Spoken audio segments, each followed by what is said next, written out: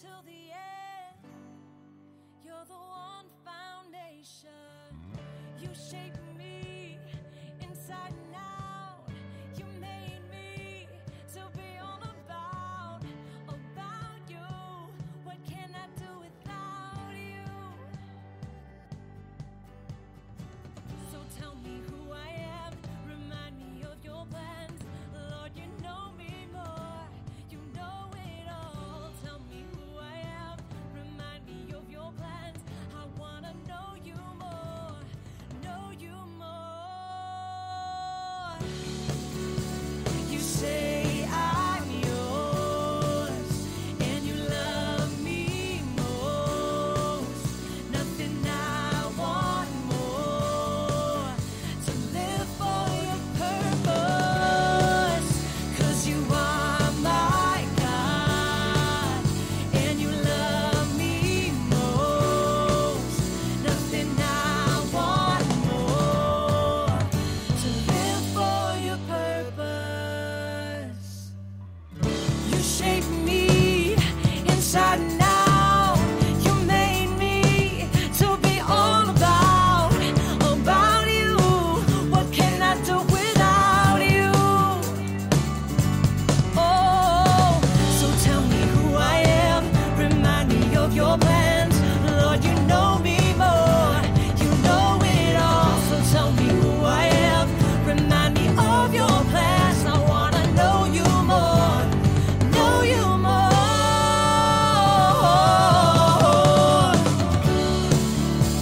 You say I'm yours, and you love me most. Nothing I want more, to live for your purpose.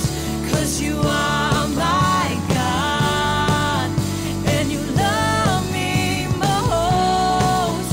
Nothing I want more, to live for your purpose.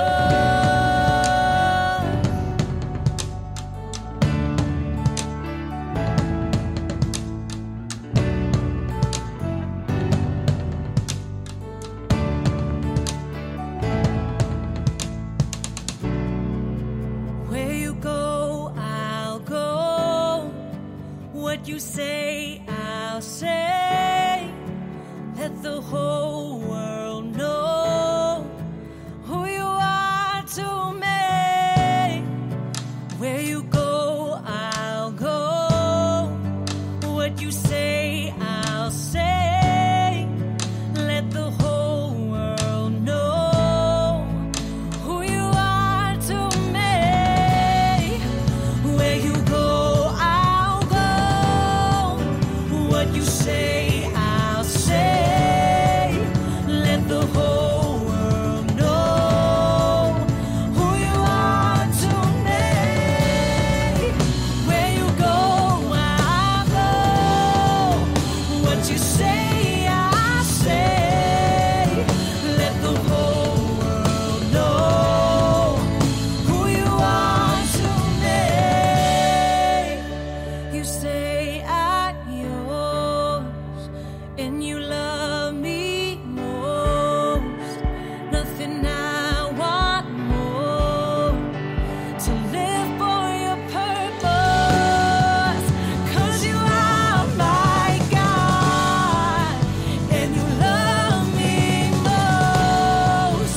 Nothing I want more, to live for your purpose. 'Cause you are my God, and you love me most.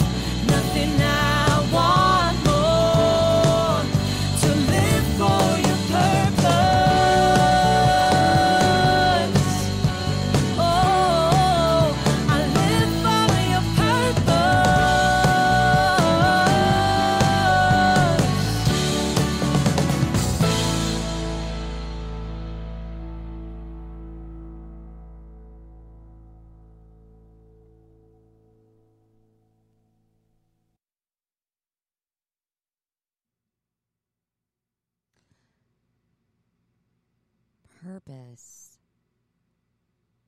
What is our purpose in life? It's one of the most persistent questions that come up in both teens and adults alike is, what is my purpose in life? And in order to understand why God made us and what His will is for our lives, we have to understand and know the ways and callings of God.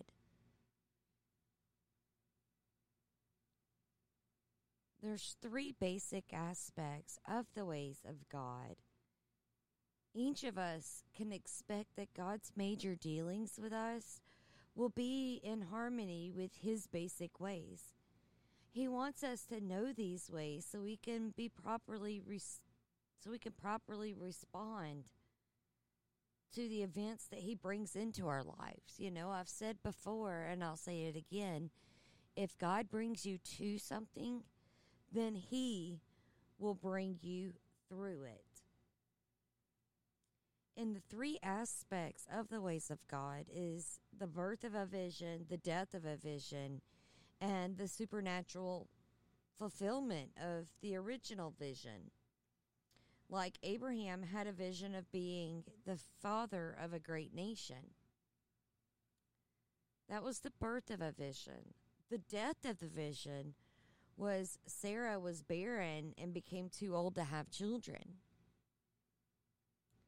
But the supernatural fulfillment of that original vision was that God gave Abraham and Sarah a son in their old age. Abraham was 100 years old. And that son became the father of a great nation. Like Joseph. Joseph had a vision that he was going to be a great leader and many would bow down to him. But what happened? What was the death of that vision? His brothers sold him into slavery. And then he was falsely accused and condemned to spend his years in prison. But what was the supernatural fulfillment of that original vision that Joseph had, that he was going to be a great leader and many would bow down to him? God allowed Joseph to interpret the dreams of the butler and baker and later the king, whereupon he was made a ruler in the land. So see, God fulfills as well.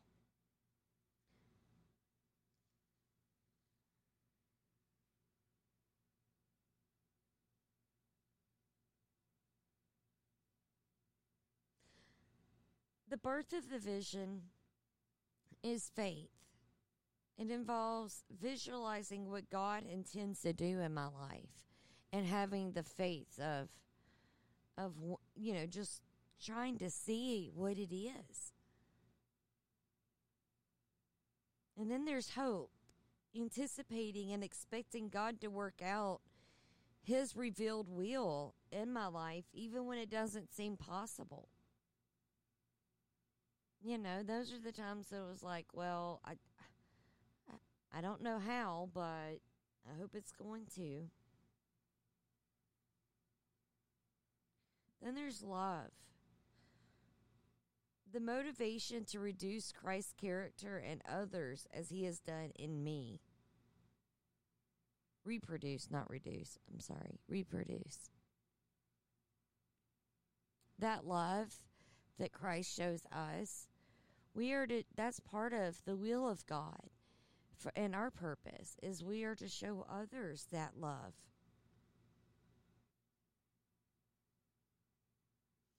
Since God is far more concerned with us becoming more like Jesus Christ in character than He is with our doing the good works to further His kingdom, He has to give us this time of waiting to accomplish our character building. That's why we go through some of these storms. It builds us up. The vision provides the motivation not to become discouraged. This time of death and character building, it prepares us for a greater ministry when He does fulfill that vision.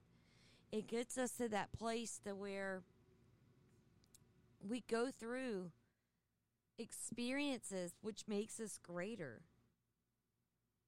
There's a lot of qualities that are definitely going to be developed during that time. Patience and waiting for God's time is one. Faith and knowing what He's going to do. There's meekness also and yielding personal rights. And that one is a tough one. There's self-control and not running ahead of God. And there's so many, many more. Satan's building program, though, during the death of vision is complete opposite. Satan's purpose is to destroy God's work in our lives, and also as much of the potential for achieving God's work as he can. He doesn't want us to reach our full potential. He doesn't want us to know our purpose.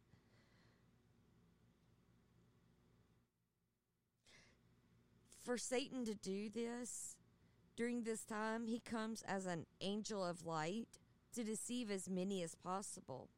And you can, verify that in 2 Corinthians 11:14.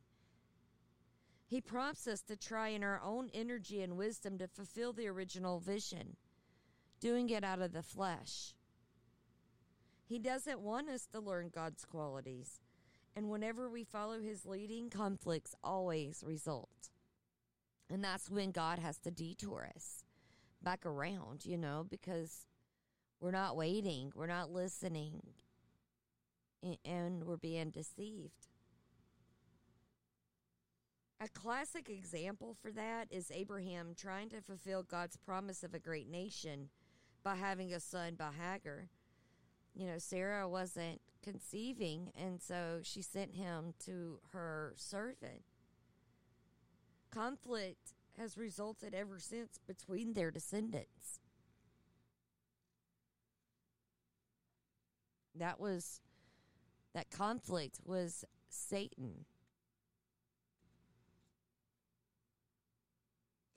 God's ultimate purpose for each one of us is that we become more and more like his Son, the Lord Jesus Christ.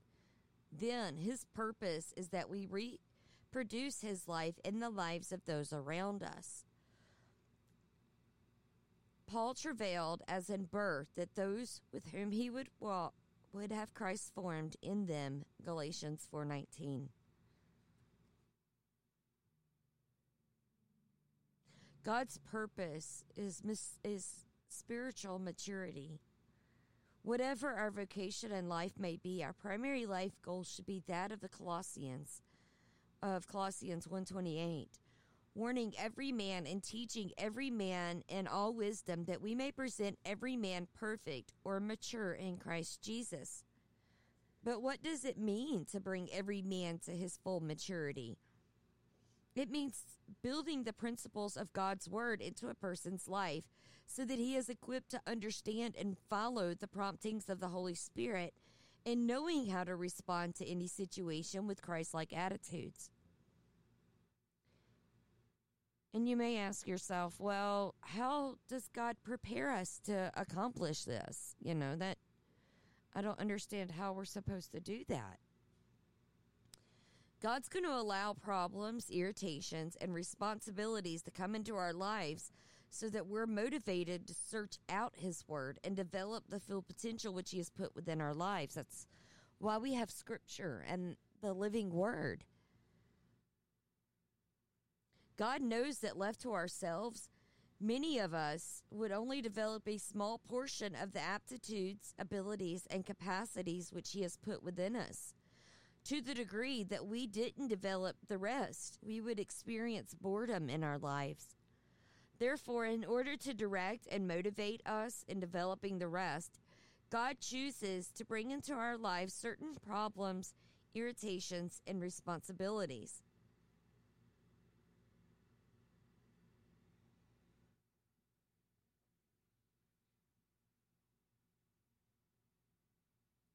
A few basic insights on knowing God's will. In God's will, it involves people. God so loved the world of people that he gave his son, his only son. It's really easy for us to become more concerned about things and organizations than people. If that happens, we're going to miss the real joy of knowing God's will. Knowing basic needs removes fear of people. You know, a lot of people have a fear of talking to other people. But there's a way to overcome that fear. You know, think about it. If you're walking down the street in your neighborhood and you see a couple of people sitting in the front room of one of the houses and they're gathering, you'd probably have a fear of intruding in their gathering, right? You think, oh, I'd be rude. I should go up there. But now think about the same situation, except for this time you see that their house is on fire. You know, the roof of their house has started to catch on fire. You wouldn't have that fear. You'd overcome that fear and be sure that your message that you had to give them, hey, your roof is on fire, that they needed to hear, you'd make sure that they heard it.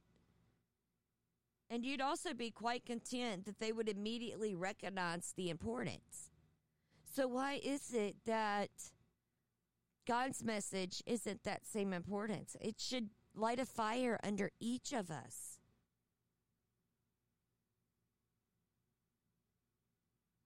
Herein is our love made perfect, that we may have boldness. There is no fear in love, but perfect love casteth out fear. 1 John 4:17-18.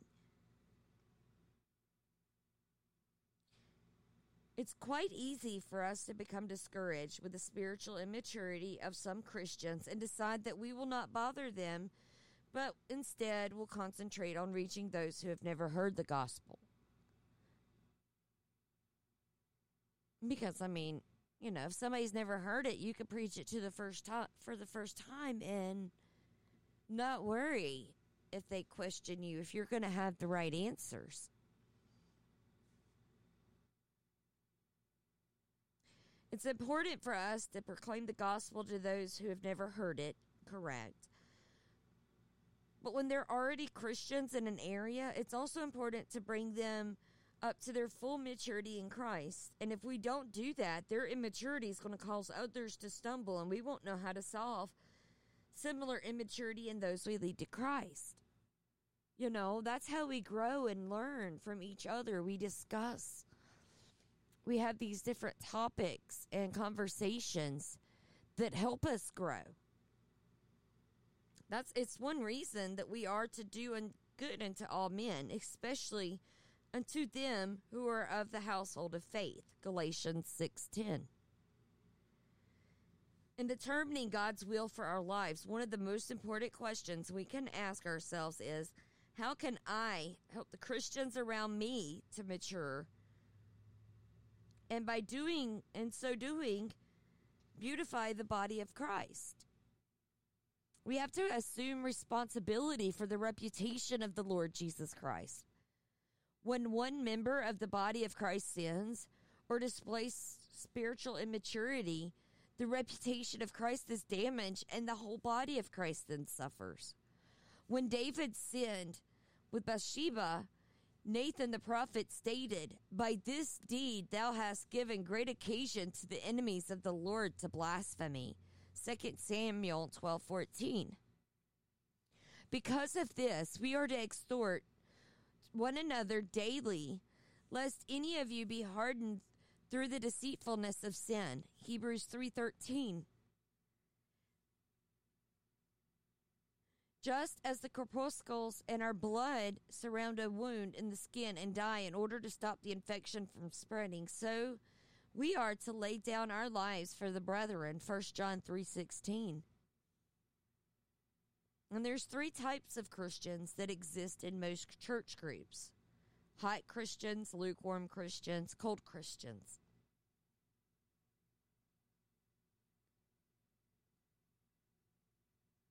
I know thy works, that thou art neither hot nor cold nor hot. I would rather that you were cold or hot. So then, because thou art lukewarm and neither cold nor hot, I will spew thee out of my mouth. Because thou sayest, I am rich and increased with goods, and have need of nothing, and knowest not that thou art wretched and miserable, and poor and blind and naked. Revelation 3:15 through 17.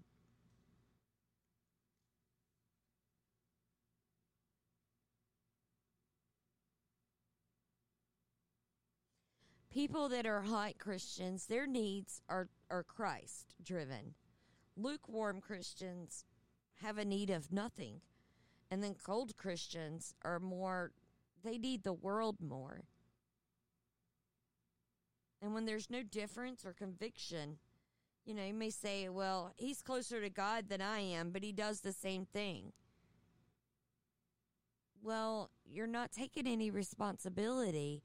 Whereas when there's difference and conviction, you could look at somebody's life being different from yours and then realize that you need to do something about your own life. 2 Chronicles 7:14, if my people which are called by my name shall humble themselves and pray and seek my face and turn from their wicked ways, then I will hear from the heavens and will forgive their sin and will heal their land. 1 Peter 4:17, for the time is come that judgment must begin at the house of God. God's will involves leading those for whom we are responsible to spiritual maturity. When we determine which individuals are under our spiritual care and purpose to give ourselves to the high calling of leading them to spiritual maturity, we have established the basis for fulfilling the ministry in our lives. Then, as God allows us to experience death to our natural inclinations and discover His way of responding to life situations, we are able to comfort them which are in any trouble by the comfort wherewith, this verse gets me. By the comfort wherewith we ourselves are comforted of God. 2 Corinthians 1:4. We are responsible to deepen our message. God is responsible to broaden our ministry. We are prone to be concerned with how many people we are reaching with the gospel, but God is concerned that we bring those we reach to spiritual maturity, that they may present every man perfect in Christ Jesus. Colossians 1:28. Those who become mature are then able to reproduce the life and character of Christ in others as well. If we love Christ, we are to show it by keeping His commandments and feeding His sheep. John 14:15. John 21:15-17. Sheep reproduce sheep as the shepherd feeds them. God's will involves the message we develop more than the job we are doing. As each one of us dies to natural inclination, which are contrary to the Word of God, and we experience the life of Christ by applying the principles of His Word to our daily lives, we build a life message. God desires that each one of us becomes a living epistle. 2 Corinthians 3:2. As we do, we experience more and more joy. Proverbs 15:23. God has chosen us and ordained us that we should go and bring forth fruit, and that our fruit should remain. John 15:16. Achieving spiritual maturity involves responding to 8 callings.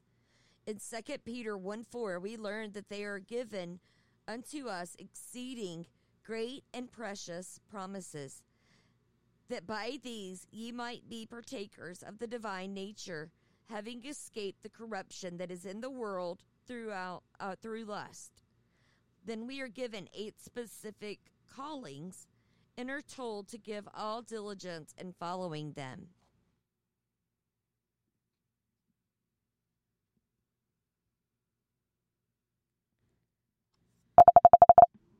one calling is the repentance of salvation.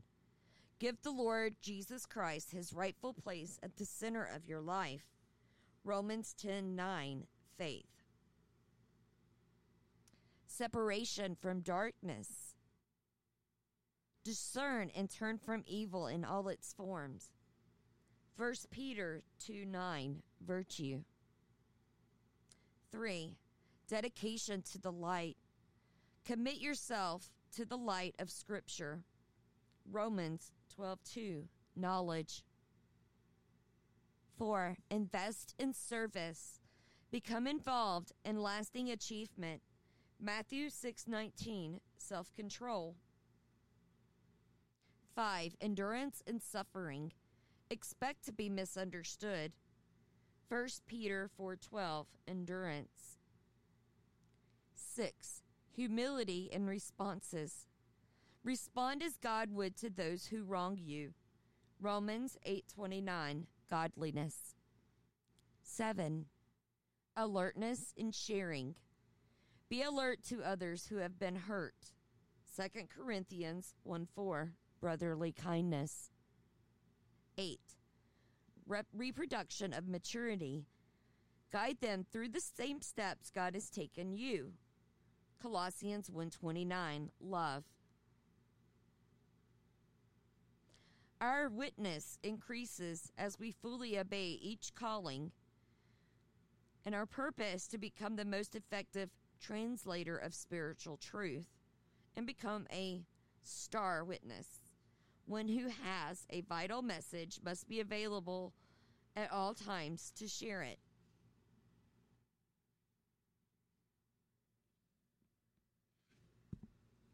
And that, my friends, sums up figuring out your spiritual purpose. I hope you've enjoyed this. May you have a blessed day. And thank you for listening.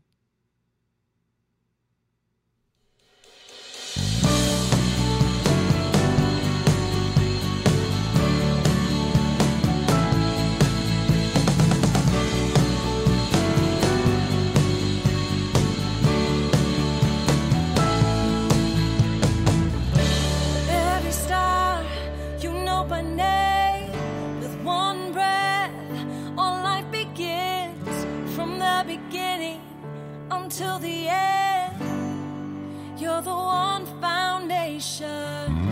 You shape me inside and out. You made me to be all about you. What can I do without you? So tell me who I am, remind me of your plans. Lord, you know me more, you know it all. Tell me who I am, remind me of your plans. I wanna know you more, know you more. You say I'm yours, and you love me most. Nothing I want more, to live for your purpose. 'Cause you are my God, and you love me most. Nothing I want more, to live for your purpose. You shape me inside and out. You made me to be all about you. What can I do without you?